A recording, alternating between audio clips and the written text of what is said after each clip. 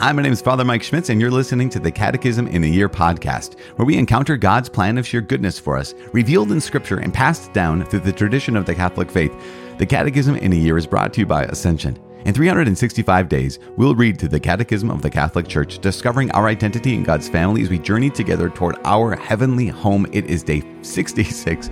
We're reading paragraphs 464 to 469. As always, I'm using the Ascension edition of the Catechism, which includes the Foundations of Faith approach, but you can follow along with any recent version of the Catechism of the Catholic Church. Also, if you want to download your own Catechism in a Year reading plan, you can visit ascensionpress.com/CIY.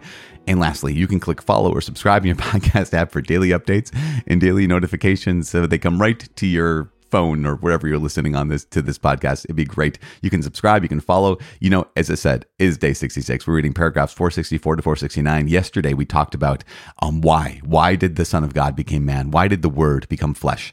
And we answered that question by saying, He came to save us by reconciling us to the Father. Remember, that was the first reason. Secondly, that we might know God's love. Third, to be our model of holiness. And fourth, so we could become partakers of the divine nature. And just remarkable, right? Well, today, we're the church. Gosh, it's one thing to say. Jesus Christ is truly God. You know, Jesus Christ is Lord. We talked about that a couple days ago.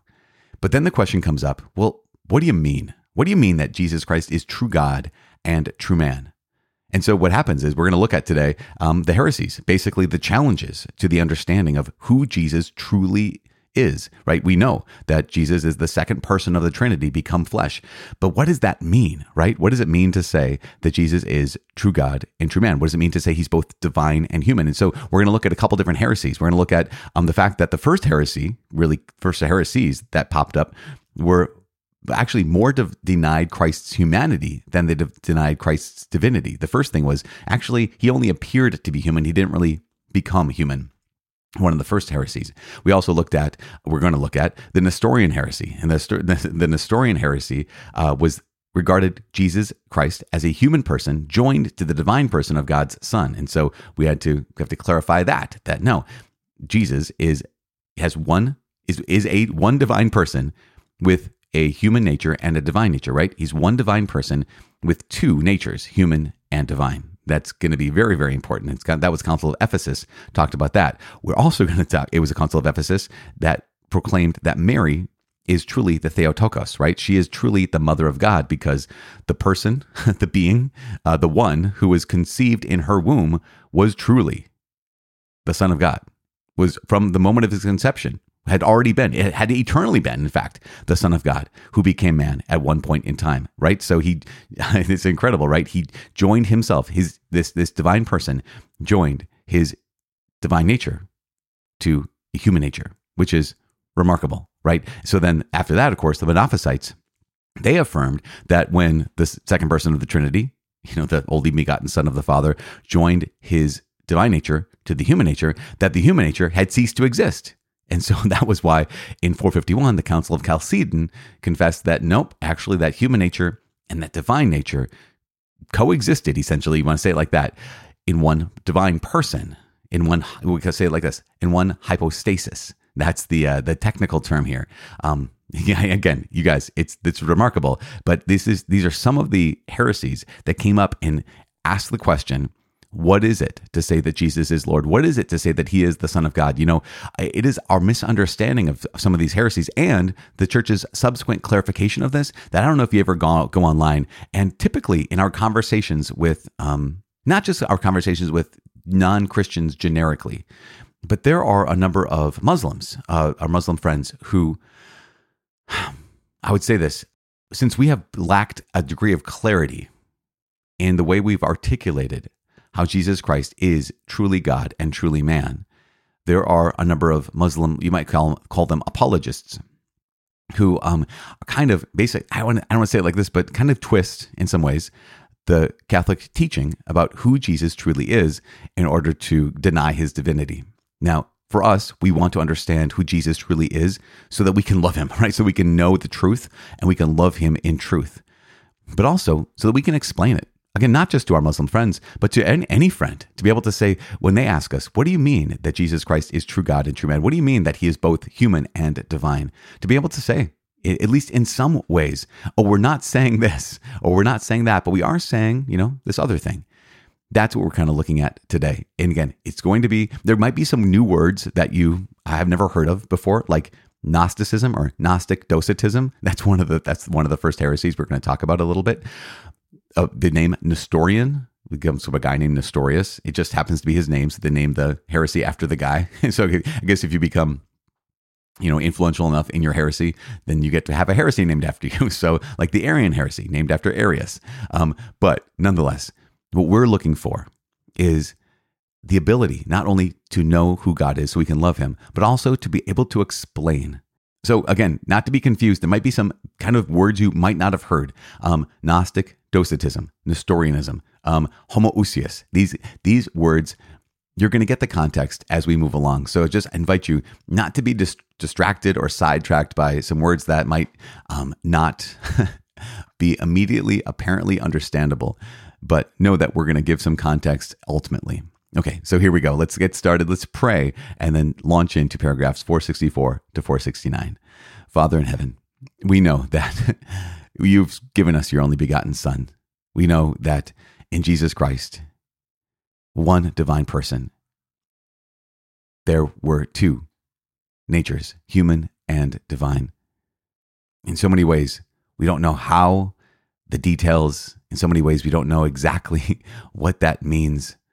Father, we ask you to help us to understand how your eternal, only begotten Son entered into time and entered into our world, in this life in a unique way in the incarnation. Help us to understand it just more deeply today so that we can love you and rejoice and give you praise and glory for what you have done in our lives and in the life of every human being by uniting your divinity to our humanity. You have forever changed our humanity. And we thank you. Help us to live like this day and every day. We make this prayer in Jesus' name. Amen. In the name of the Father and of the Son and of the Holy Spirit. Amen. Okay, so we're going to dive into that again. It's day 66. We're reading paragraphs 464 to 469. Here we go. True God and true man. The unique and altogether singular event of the incarnation of the Son of God does not mean that Jesus Christ is part God and part man, nor does it imply that he is the result of a confused mixture of the divine and the human. He became truly man while remaining truly God. Jesus Christ is true God and true man. During the first centuries, the Church had to defend and clarify this truth of faith against the heresies that falsified it. The first heresies denied not so much Christ's divinity as his true humanity, such as Gnostic Docetism. From apostolic times, the Christian faith has insisted on the true incarnation of God's Son come in the flesh. But already in the 3rd century, the Church, in a council at Antioch, had to affirm against Paul of Samosata that Jesus Christ is Son of God by nature and not by adoption. The First Ecumenical Council of Nicaea in 325 confessed in its creed that the Son of God is begotten, not made, consubstantial, that is, homoousios, with the Father, and condemned Arius, who had affirmed that the Son of God came to be from things that were not, and that he was from another substance than that of the Father. The Nestorian heresy regarded Christ as a human person joined to the divine person of God's Son. Opposing this heresy, St. Cyril of Alexandria and the Third Ecumenical Council at Ephesus in 431 confessed that the Word, uniting to himself in his person the flesh animated by a rational soul, became man. Christ's humanity has no other subject than the divine person of the Son of God, who assumed it and made it his own from his conception. For this reason, the Council of Ephesus proclaimed in 431 that Mary truly became the Mother of God by the human conception of the Son of God in her womb, stating, "Mother of God, not that the nature of the Word or his divinity received the beginning of its existence from the Holy Virgin, but that, since the holy body, animated by a rational soul, which the Word of God united to himself according to the hypostasis, was born from her, the Word is said to be born according to the flesh." The Monophysites affirmed that the human nature had ceased to exist as such in Christ when the divine person of God's Son assumed it. Faced with this heresy, the Fourth Ecumenical Council at Chalcedon in 451 confessed, "Following the Holy Fathers, we unanimously teach and confess one and the same Son, our Lord Jesus Christ. the same perfect in divinity and perfect in humanity, the same truly God and truly man, composed of rational soul and body, consubstantial with the Father as to his divinity, and consubstantial with us as to his humanity, like us in all things but sin. He was begotten from the Father before all ages as to his divinity, and in these last days, for us and for our salvation, was born as to his humanity of the Virgin Mary, the Mother of God. We confess that one and the same Christ, Lord, and only begotten Son, is to be acknowledged in two natures without confusion, change, division, or separation. The distinction between the natures was never abolished by their union, but rather the character proper to each of the two natures was preserved as they came together in one person, or prosopon, and one hypostasis. After the Council of Chalcedon, some made of Christ's human nature a kind of personal subject. Against them, the Fifth Ecumenical Council at Constantinople in 553 confessed that there is but one hypostasis, or person, which is our Lord Jesus Christ, one of the Trinity. Thus, everything in Christ's human nature is to be attributed to his divine person as its proper subject, not only his miracles, but also his sufferings, and even his death. He who was crucified in the flesh, our Lord Jesus Christ, is true God, Lord of glory, and one of the Holy Trinity. The Church thus confesses that Jesus is inseparably true God and true man. He is truly the Son of God who, without ceasing to be God and Lord, became a man and our brother. What he was, he remained, and what he was not, he assumed, sings the Roman liturgy. And the liturgy of St. John Chrysostom proclaims and sings, O only begotten Son and Word of God, immortal being, you who deigned for our salvation to become incarnate of the Holy Mother of God and ever Virgin Mary, you who without change became man and were crucified. O Christ our God, you who by your death have crushed death, you who are one of the Holy Trinity, glorified with the Father and the Holy Spirit, save us. Okay, so it's incredible. You know, one of the reasons why we have church councils is because there are challenges, right? There are misunderstandings. There are teachings that are contrary to the faith. And so the church has to answer and has to say, okay, what is the truth? What is it that we actually believe? What is it that we actually know about Jesus or about any of the mysteries of our faith? And so here we go. From the very, very beginning, we recognize that the first heresies denied not so much Christ's divinity as his true humanity. You know, for Gnostics, it was the material world that was, evil. It was fallen, and it was what we needed to shake off. And so they would say that no, it would be improper to divinity to actually take on humanity, to actually get hungry, to actually digest, to actually sleep, like all these things. And not only that, to suffer and to die, that was so abhorrent to them that they denied Christ's divinity, they denied his humanity in the first place. And yet, from apostolic times, from the very beginning, the Christian faith has insisted the true incarnation of Jesus Christ come in the flesh. So that's so important. There's also the other heresy in the 3rd century. It says here in paragraph 465, in the church council at Antioch had to affirm against this guy named Paul of Samosata that Jesus Christ is Son of God by nature and not by adoption, because Paul of Samosata was saying that he was the Son of God, but only by adoption. Meaning, here is the gospel story that talks about how Jesus was baptized in the Jordan River. The Holy Spirit comes upon him, and the Father declares, "This is my Son." And so Paul of Samosata would claim that that's when the Father adopted Jesus. That's when, if he had divinity, that's when it came upon him. And the church is like, no, absolutely not. Very, very important to recognize that Jesus is the Son of God by nature, not by adoption. We're sons and daughters of God by adoption. Jesus Christ is unique. He is the Son of God by nature. Always the Son of God. Next, we have the First Ecumenical Council in Nicaea, big ecumenical council. You know what year that was. That was 325. It's one of those years that people just remember, Council of Nicaea, year 325. And so put that in the old brain bucket because there was a guy named Arius, and the Arian heresy was massively, massively popular. And so the church had to speak out against the Arian heresy. And what happened? What the Council of Nicaea, in what year? 325, that's right. It said that no, the Son of God is begotten, not made, consubstantial with the Father. We say that every single Sunday. Consubstantial, that Greek word is homoousios. So of the same substance. that, Arius had said that the Son of God came to be from things that were not. There was a time when the Son of God did not exist, and very, very important in Council of Nicaea that we clarified and affirmed. Now, Jesus Christ is eternally begotten of the Father, of the same substance, consubstantial with the Father. So whenever you say that this Sunday coming up, whenever that's coming, realize we say that because there was the heresy that denied the fact that Jesus is true God and true man. Now, after this, we have the Nestorian heresy. No, I say after this, but all these things, they kind of swirl a little bit too. Sometimes they happen chronologically and sometimes they happen concurrently.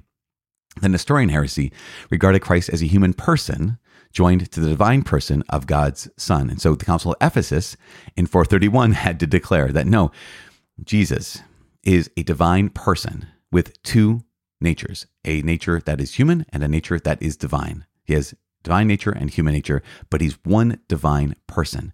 Another way to say it here at Council of Ephesus says that the Word, uniting to himself in his person, the flesh animated by a rational soul, became man. That, as 466 paragraph says, Christ's humanity has no other subject than the divine person of the Son of God, who assumed it and made it his own from the moment of his conception. And this is the reason that the Council of Ephesus in 431 proclaimed that Mary truly is the mother of God. The Greek way to say that is Theotokos or Theotokos, right? She's the mother of God by the human conception of the Son of God in her womb. So obviously, Mary did not exist before the Son of God existed. He is eternal, right? He is the only begotten Son of the Father. He's before all things. Again, the word is eternal. Mary was born in time. Mary is a human being. She's just a human being. Yet, here's what the Council of Ephesus said. What year? 431. Got that. Good. Well done. Mary is mother of God, not that the nature of the Word or his divinity received the beginning of its existence from the Holy Virgin, right? So she's the mother of God, not because his divinity received the beginning of its existence from her, but that since the holy body, animated by a rational soul, see that is the very important part. We recognize that that's the human nature. The holy body, animated by a rational soul, which the Word of God united to himself according to the hypostasis, was born from her.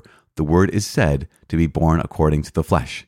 So this is so, so important. And I don't want anyone to miss this. We call Mary the mother of God, not because it's not meant to be simply a title of honor to her, although what incredible honor, but it's saying something about Jesus. It is saying that from the very moment of his conception, the eternal Son of God, the second person of the Trinity, united to himself humanity, like human nature, so that the being in Mary's womb is the second person of the Trinity, right? That one person, one divine person with a human and divine nature. Therefore, the child to whom Mary gave birth is actually God. Therefore, we can say, Mary is the mother of God. Does that make sense? Now, again, not that she preceded the eternal Son of the Father, but that she truly gave birth to a divine person. Therefore, she is the mother of God. When she gave birth to Jesus Christ, a divine person with a human and divine nature. This is again, it's not about Mary. What it is about here's how fully Jesus has united his divinity to our humanity.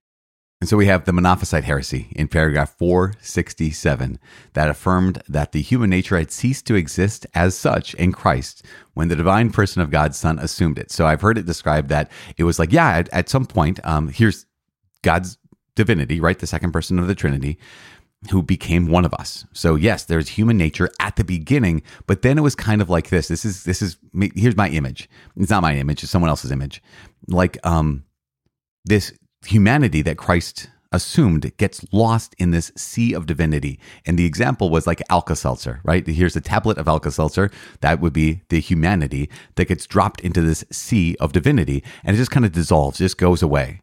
And the problem with this, because that would say, there's the incarnation. God became one of us. But then the humanity part just dissolved away. The problem with that is, as others have said, is that it means that Jesus did not act as a human being. That his life, his miracles, his suffering, his death, his rising from the dead weren't done as a human being, but simply was done as a divine being. And we recognize that no, God did this. Even the whole purpose of the incarnation, right, is to bring us close, is to come close to us and to bring us close to divinity. And so if he absorbed and essentially obliterated our humanity, then that doesn't come close to us. And so the Fourth Ecumenical Council, Chalcedon, in the year 451, confessed this: following the Holy Fathers, meaning it goes all the way back, we unanimously teach and confess one and the same Son, our Lord Jesus Christ, the same perfect in divinity and perfect in humanity, the same truly God and truly man, composed of a rational soul and body, consubstantial with the Father as to his divinity, and consubstantial with us as to his humanity. Again, this is so important, right? Because the humanity of Jesus did not cease to exist. It did not get obliterated like Alka-Seltzer in water. This is so important. He was begotten from the Father. This is going back to the Council of Chalcedon. He was begotten from the Father before all ages as to his divinity. And in these last days, for us and for our salvation, was born as to his humanity of the Virgin Mary, the Mother of God. And so it goes on. And this is maybe, I don't want to say this is the most important part, but for me, it kind of hammers it home. And this is again, paragraph 467 in those small script. We confess that one and the same Christ, Lord and only begotten Son, is to be acknowledged in two natures without confusion, change, division, or separation. Remember those, just so important for all these things. Without confusion, change, division, or separation. The distinction between the natures was never abolished by their union, meaning, human nature, divine nature, never abolished by that union, but rather the character proper to each of the two natures was preserved as they came together in one person, prosopon, and one hypostasis. It's just remarkable, incredible. Man, I think this is not only incredible for us to recognize that Jesus, one divine person, having a divine nature and a human nature, is not just technical. It's not just kind of, we like to know the nuts and bolts or how the engine works or whatever you want to say on what's under the hood, but because it actually matters to us. It matters that Jesus is fully God, because if he wasn't fully God, we couldn't be redeemed. It also matters that Jesus is fully human, because if he wasn't fully human, we couldn't be redeemed, right? And so here is Jesus, who in one divine person has a human nature just like ours. In all things but sin, he became like us in all things but sin, but also has a divine nature, which is just remarkable and incredible. And I love this last prayer. The Roman liturgy says, what he was, he remained, meaning he was God. What he was, he remained. And what he was not, he assumed. Like he wasn't human, but he assumed humanity, right? What he was, he remained divine. And what he was not, he assumed human. And the liturgy of St. John Chrysostom, who just remarkable, golden tongue. He said, only begotten, we'll close with this because I know it's long, but it's deep, right? Only begotten Son and Word of God, immortal being, he who deigned for our salvation to become incarnate of the Holy Mother of God and ever Virgin Mary, you who without change became man and were crucified, O Christ our God, you who by your death have crushed death, you who are one of the Holy Trinity, glorified with the Father and the Holy Spirit, save us. It is incredible. I know this is exceptionally long today, but this is deep. Hopefully, don't be discouraged. If you're like, I still don't know who Nestorian is or Nestorius is. I don't know the Arian heresy yet. It's okay. What we need to know is Jesus is one divine person with a human nature and a divine nature. Again, as it says very clearly, without confusion, change, division, or separation. And that means God has made himself our brother so that we could become sons and daughters of God. It's incredible. Tomorrow, we're going to talk about how is the Son of God man, even more deeply. It's remarkable. It's incredible. It might in some ways be challenging, but at the same time, hang in there. You guys, I'm so sorry this is so long, but hang in there. This is worth it. It is worth doing the work because we need to know who Jesus is. We need to know what is the meaning of the incarnation and how does it affect our lives. I am praying for you that you made it through today. Keep pressing play tomorrow. Please pray for me. My name is Father Mike. I cannot wait to see you tomorrow. God bless.